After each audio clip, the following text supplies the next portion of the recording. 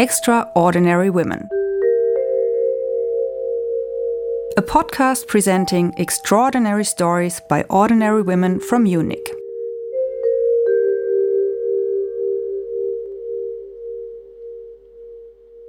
So I'm Prashika Wright. I am South African, and I've been living in Munich for almost 7.5 years. And I'm currently an energy therapist, but most of my focus goes into a trauma survivor community that I started just over a year ago. It was really interesting because I grew up under the time of apartheid. And so I grew up thinking that how I lived was normal. I remember hearing Nelson Mandela's name for the first time when I was 9 years old. I knew that, things were different and things were a little bit unusual because I grew up in a community of people of Indian heritage. There were no people of any other color. If there were Africans around, they didn't live in our community, but they worked in our community.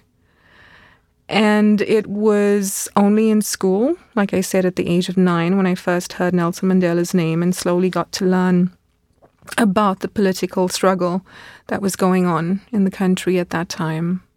So that was a very interesting time to grow up.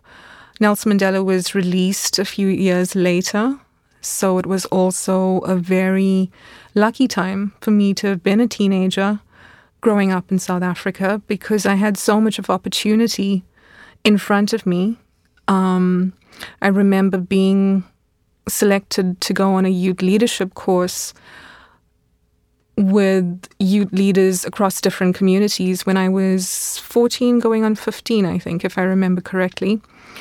And it was the first time that I had spoken eye to eye with a fellow African. It was really interesting. We were speaking about our day-to-day school experiences, and he was telling us that for the first 6 years of his school life, he went to school with no shoes.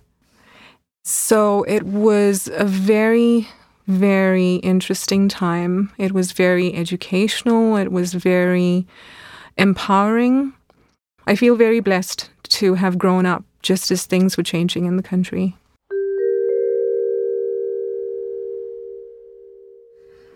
Well, besides the country itself being one of the most beautiful countries in the world, I think there is something that's quite unique about the South African people.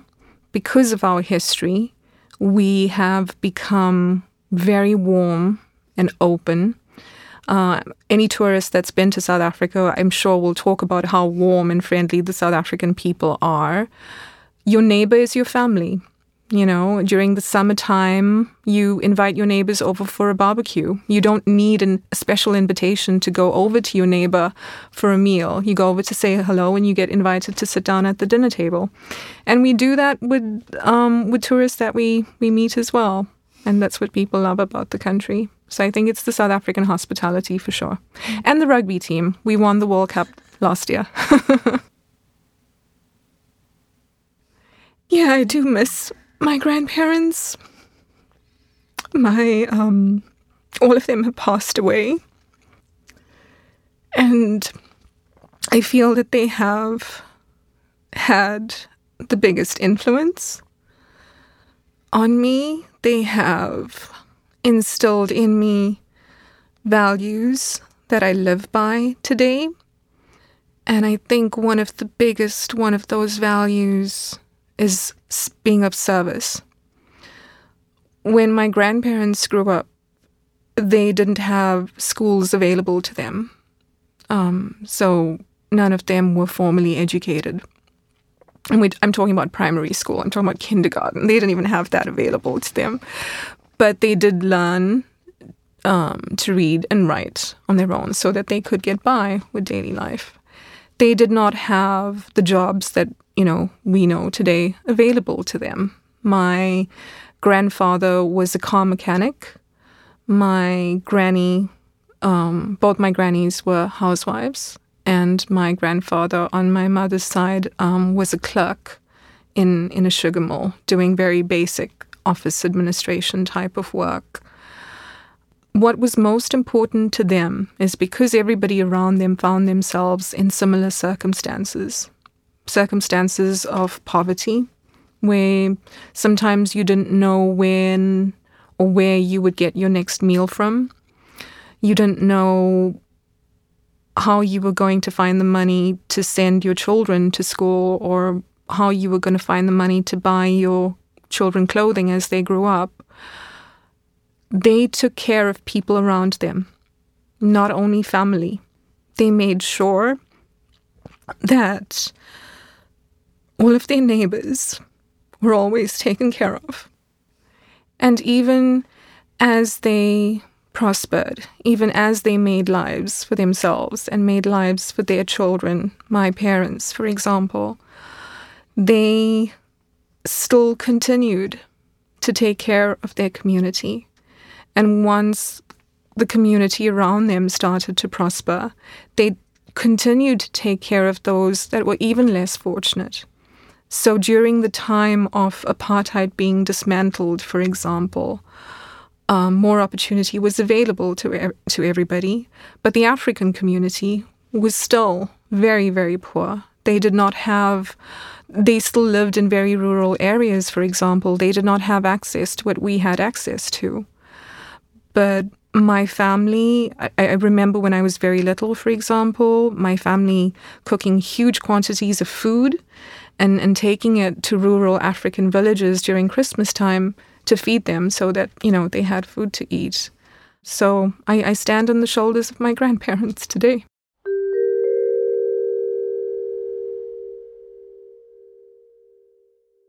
In everything I've done, I've always adopted this value of being in service.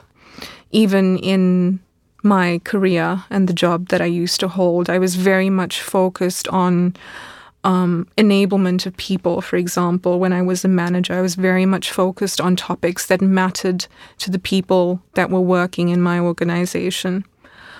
A few years ago, however, I was no longer working in the corporate environment.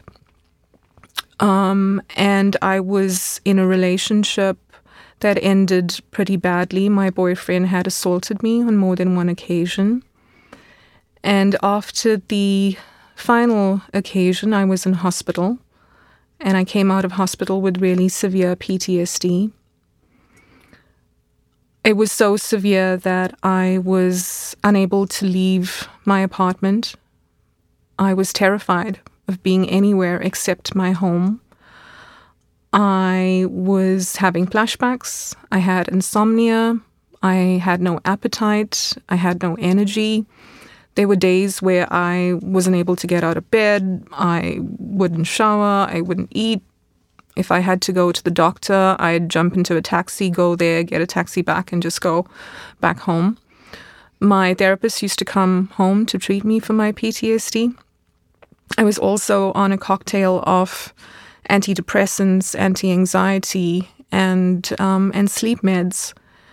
And the severe PTSD lasted for 5, almost 6 months. And thankfully, I did get better. And when I started to get better, it was around the same time that I had to make a decision on whether to appeal the legal case against my abuser, my ex-boyfriend. All of the advice that I saw about the issue told me not to appeal. I was told that cases that were worse than mine were not successful. I was told that appealing would create more stress and therefore affect my recovery. But I decided to do it anyway because my abuser was lying. And because of his lies, he was indirectly saying that that didn't happen to me. And I just could not accept that. And so I decided to actually then write the appeal myself. My lawyer at the time got it translated. And I decided to do it for me. It wasn't about him and what was going to happen to him. It was about me. I wanted the truth to be told. I wanted the full story to be heard. And so that's why I decided to write it myself. I tried to connect with other women that had been through something similar. And I'd reached out to a few centers in Munich that support women that have been assaulted. And I was seeking a support community, a support group, and I was told that there weren't any available, or if there was, then it was something that happened just for a specific period of time, and it wasn't available to somebody who doesn't speak German. And my German is fairly basic, but I felt that for a topic that is of such a sensitive nature, I need to be able to speak in my mother language. So I didn't have that available to me. But anyway, I proceeded with the appeal. And a few months later, I got the information that the appeal was successful. And a few months after that, I got the information that they were not going to pursue charges because there was no hard evidence that it was him that, in fact, assaulted me. At this point, it didn't matter because what mattered to me was that I told the truth about what happened to me. It's still there in black and white in a police file somewhere. I still had at the back of my head that there was no support community available. And I was getting better, but I still wanted to connect to other women that had been through something similar because I wanted to understand whether what was happening to me was also happening to others or whether it was, just me going crazy. Because I used to jump every time the doorbell used to ring. And it, for almost a year afterwards.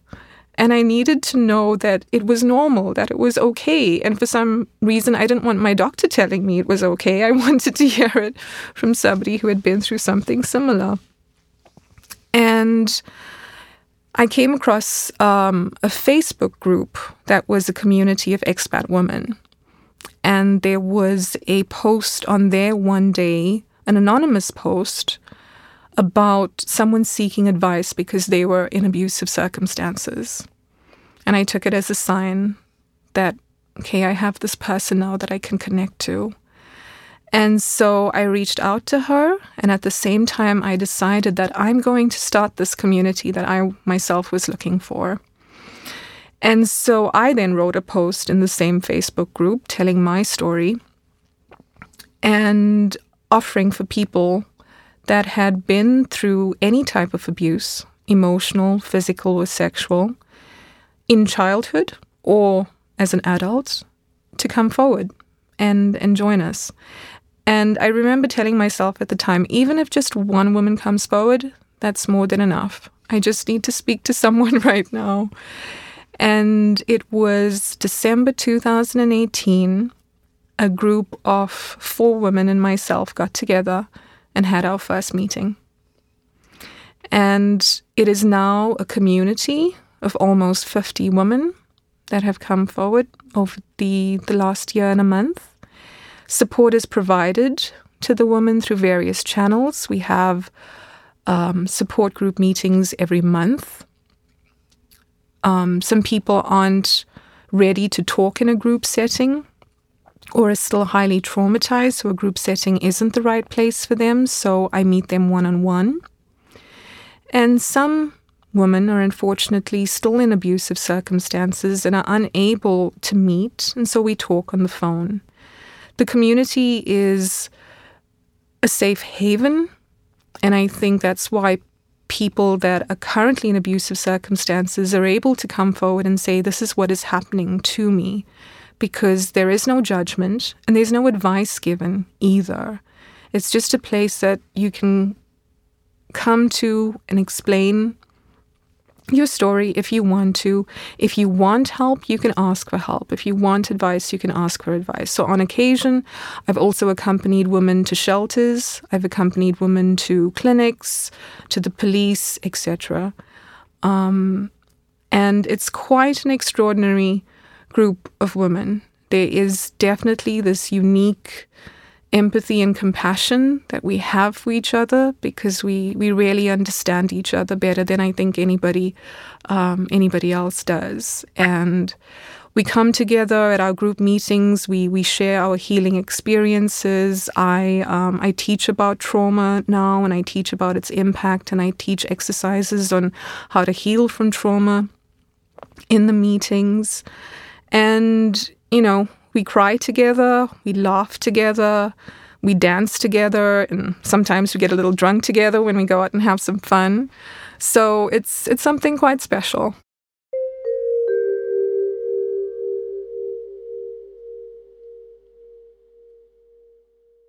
Words have power, and when we refer to somebody as a victim, you are taking away their power. They've already had their power taken away by the person that abused them. The word victim is mainly used in a legal sense, and we want to keep it that way. Of course, a woman is entitled to use the word victim to describe herself if she's describing a particular set of circumstances, but let her choose to use that word and don't label her. It takes extraordinary strength and extraordinary courage to survive any type of abuse. And so that's why we refer to it as survivor, and we use that word in every instance that we can. So in the community, we have women from literally every continent across the world, and all different ages, and all different types of abuse, all different types of trauma. We also have women in the group that have lost loved ones, and the grief has been very intense, and that is a trauma as well. So we welcome them into our community as well. We have women that have experienced sexual harassment in the workplace, and that is also a significant trauma. So we also welcome them into our community. And when we come together, we don't necessarily have to speak about the details of the trauma unless, of course, you want to. Because it's not only a deeply personal matter, it's also a painful matter. And sometimes, instead of talking about it and simply remembering it, depending on where you are in your healing, you could end up reliving it when you talk about it. And of course, we don't want that to happen. So that's why not all details are shared within the support group meetings. As I was saying, the community consists of women from literally every continent, of all different ages, and that have experienced different types of abuse or different types of trauma. The common thread that actually connects us is the pain. And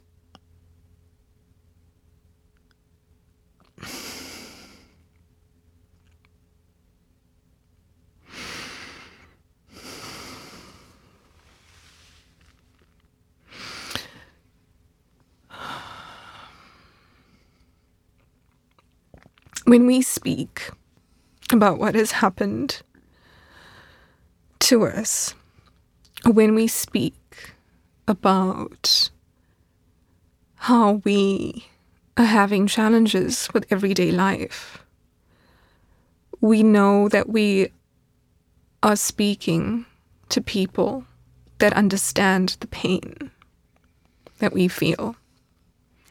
It's very different to speaking with somebody else that has no relation to the experience, because that person might be too quick to say, have you tried this? Oh, it's not good to just lay in bed the whole day. Are you sure that this is okay? Are you sure that you're doing the right thing? Why don't you try to distract yourself? These are all the things that you hear from people who have no experience of anything similar. So when you speak to somebody that does have a similar experience, they can feel your pain and they can truly understand without having to question you. They can truly, deeply understand what you are talking about. And so that's why you are truly heard. Nobody has to ask you any questions. And when I sit across from somebody and tell them what I have been through, and I am not questioned, I'm given this opportunity to simply speak how I feel, not speak in fear of being judged. If I want advice, I can ask for it, but otherwise I'm not going to be given advice. And I'm going to be comforted. I don't feel ashamed to speak in such a space because I know that I'm speaking to girls that have been through something similar and that are not going to question me about how I put myself in that situation, or how did it come to happen to me, or I should have known better, or, all of the things that we really don't need to hear when we have experienced something so traumatic.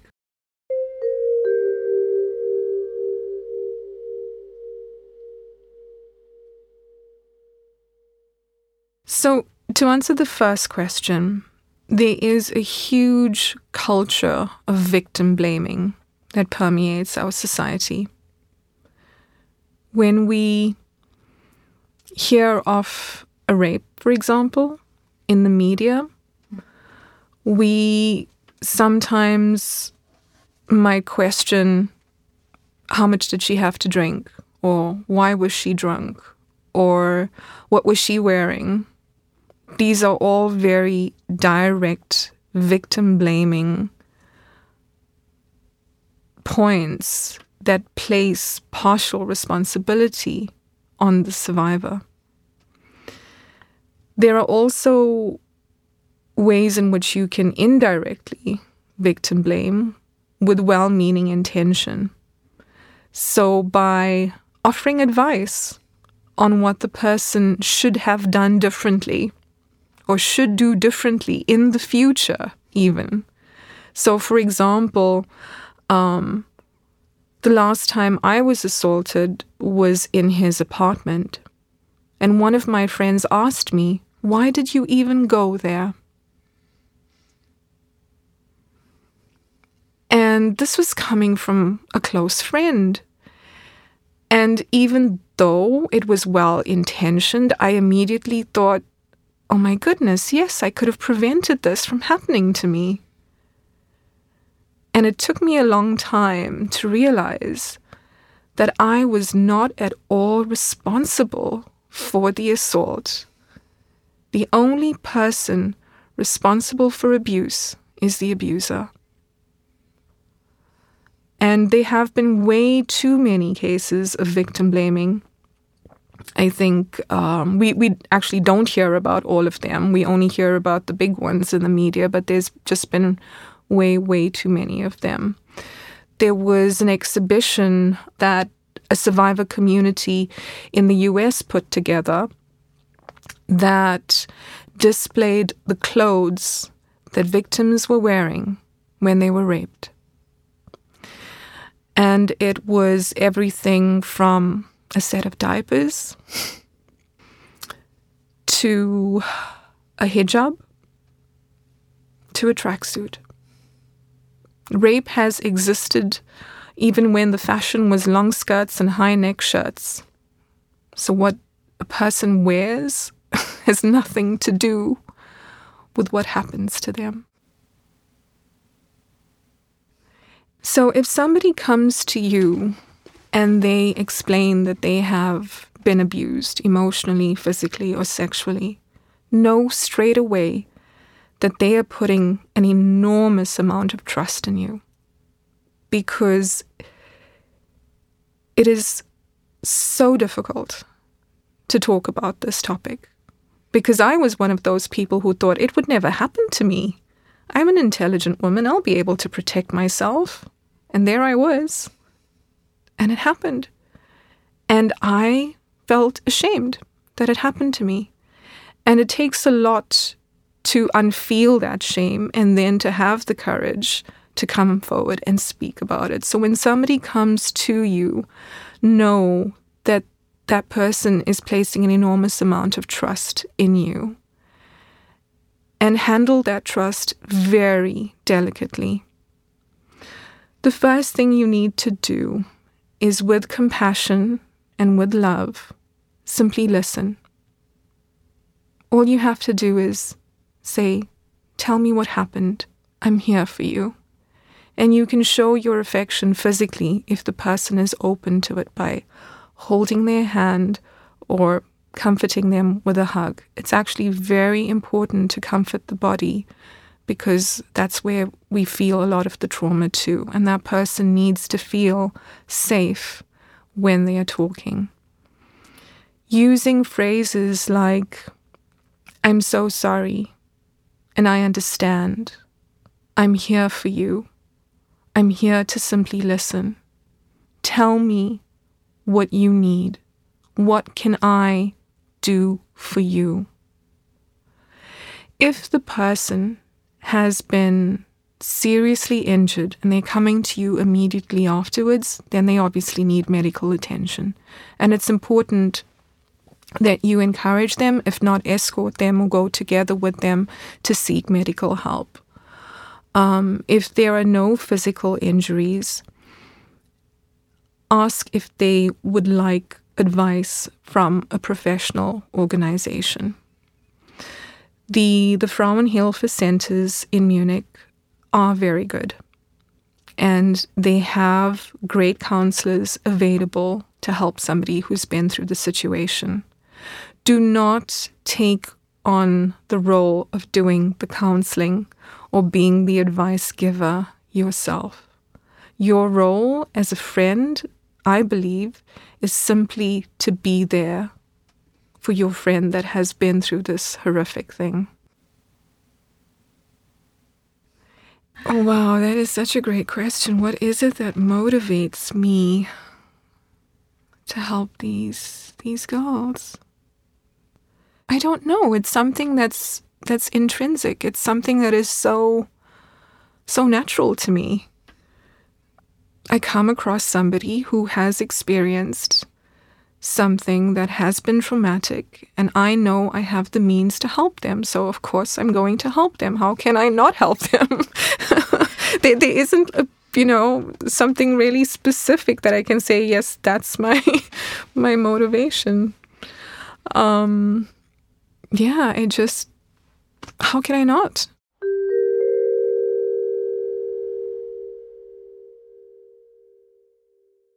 Superpower. It's difficult for me to think of having a superpower. I have this incredible drive to bring about change in this topic because it was last year, November, on the International Day of Violence Against Women, that I was reminded about this. There was an article that was published on the day that said 1 in every 4 women in Germany are assaulted in some form. 4 out of 5 domestic assault cases do not get reported. And every 3 days in Germany, a woman is killed. Every 3 days, a woman has her life taken by her partner or an ex-partner in Germany. How can we just sit by and be complacent about this? No, it has to stop. It has to stop, and it cannot continue this way. So wherever I see an opportunity that I can do something and that I can make an impact, I'm going to grab at that opportunity. I remember that with my own experience, when the last assault happened, the people around me told me to pursue charges because he had hurt me and they wanted him to be punished. And I remember telling them that no, I don't want to pursue charges because I don't want him to be punished. I know that his behavior stems from his own pain, so I don't want him to be punished for that. But in the end, I did come to the realization that I had to look at the situation in a very factual way, that a crime was committed, and that when you commit a crime, you have to face the consequences. And I do think that everybody is deserving of redemption. And I do hope to see improvements in the justice system where abusers are also offered the opportunity at rehabilitation.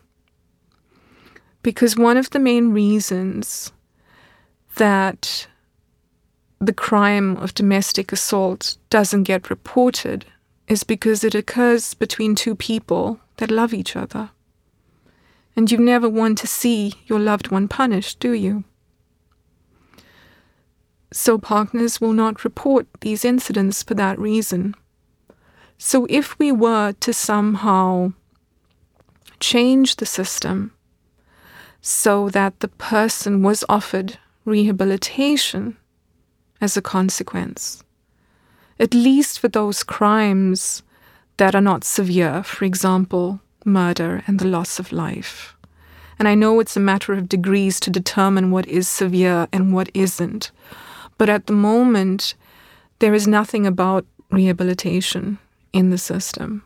You have the opportunity, instead of going through the justice system, to, for example, go to a Frauenhilfezentrum, and they will point you towards places you can go to that offer rehabilitation for the abuser. So, for example, in Munich, there is a center that men can go to that have anger issues, where they are offered counseling. It is also, of course, extremely difficult for abusers to step up and admit and take responsibility for it. So if they are not willing to do it by going publicly to a center, then at least try to do it within a private setting by going and seeking therapy. Well, I hope that by telling my story itself inspires others to speak up. And I speak here today not only for myself, but also representing all of the women in my community that I've set up. All of them are extraordinary. And they're extraordinary simply for coming together and speaking their truth, sharing their experiences, and supporting one another. And that simple act of coming together and telling your truth, that is huge inspiration in itself. And so I never hesitate at the opportunity to tell my story, even though I still struggle. It's still raw. I mean, I have accepted that I have PTSD. And on some days, it's worse than others. And, in preparing for today and thinking about some of the things that I wanted to talk today, I found myself getting more anxious as well in the lead up to today. So I knew that today was going to be difficult, but it didn't stop me from doing it. So I choose to speak up and tell my truth in spite of it being difficult, because I hope that the value that brings far outweighs the pain that I feel when I do speak about it.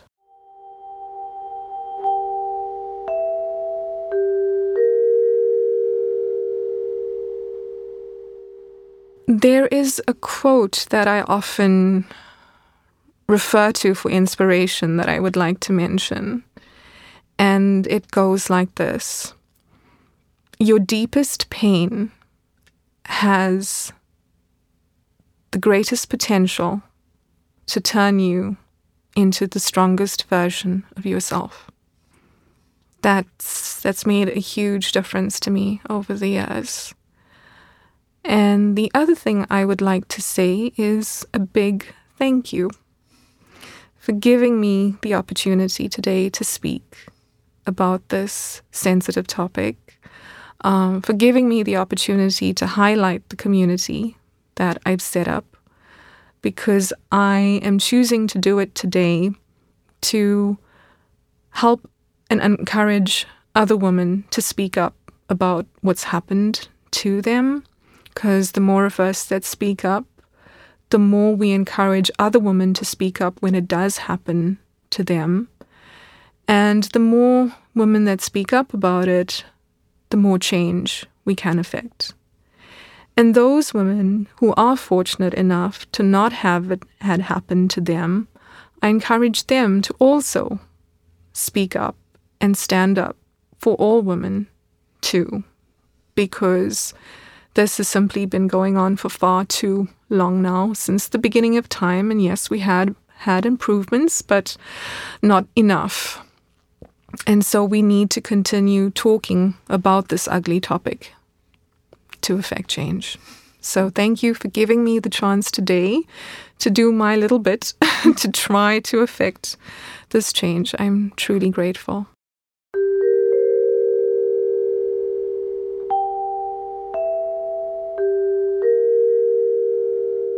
Extraordinary Women, a podcast project by Jessica Capra and Mariana Sesma, supported by the Münchner Kulturreferat.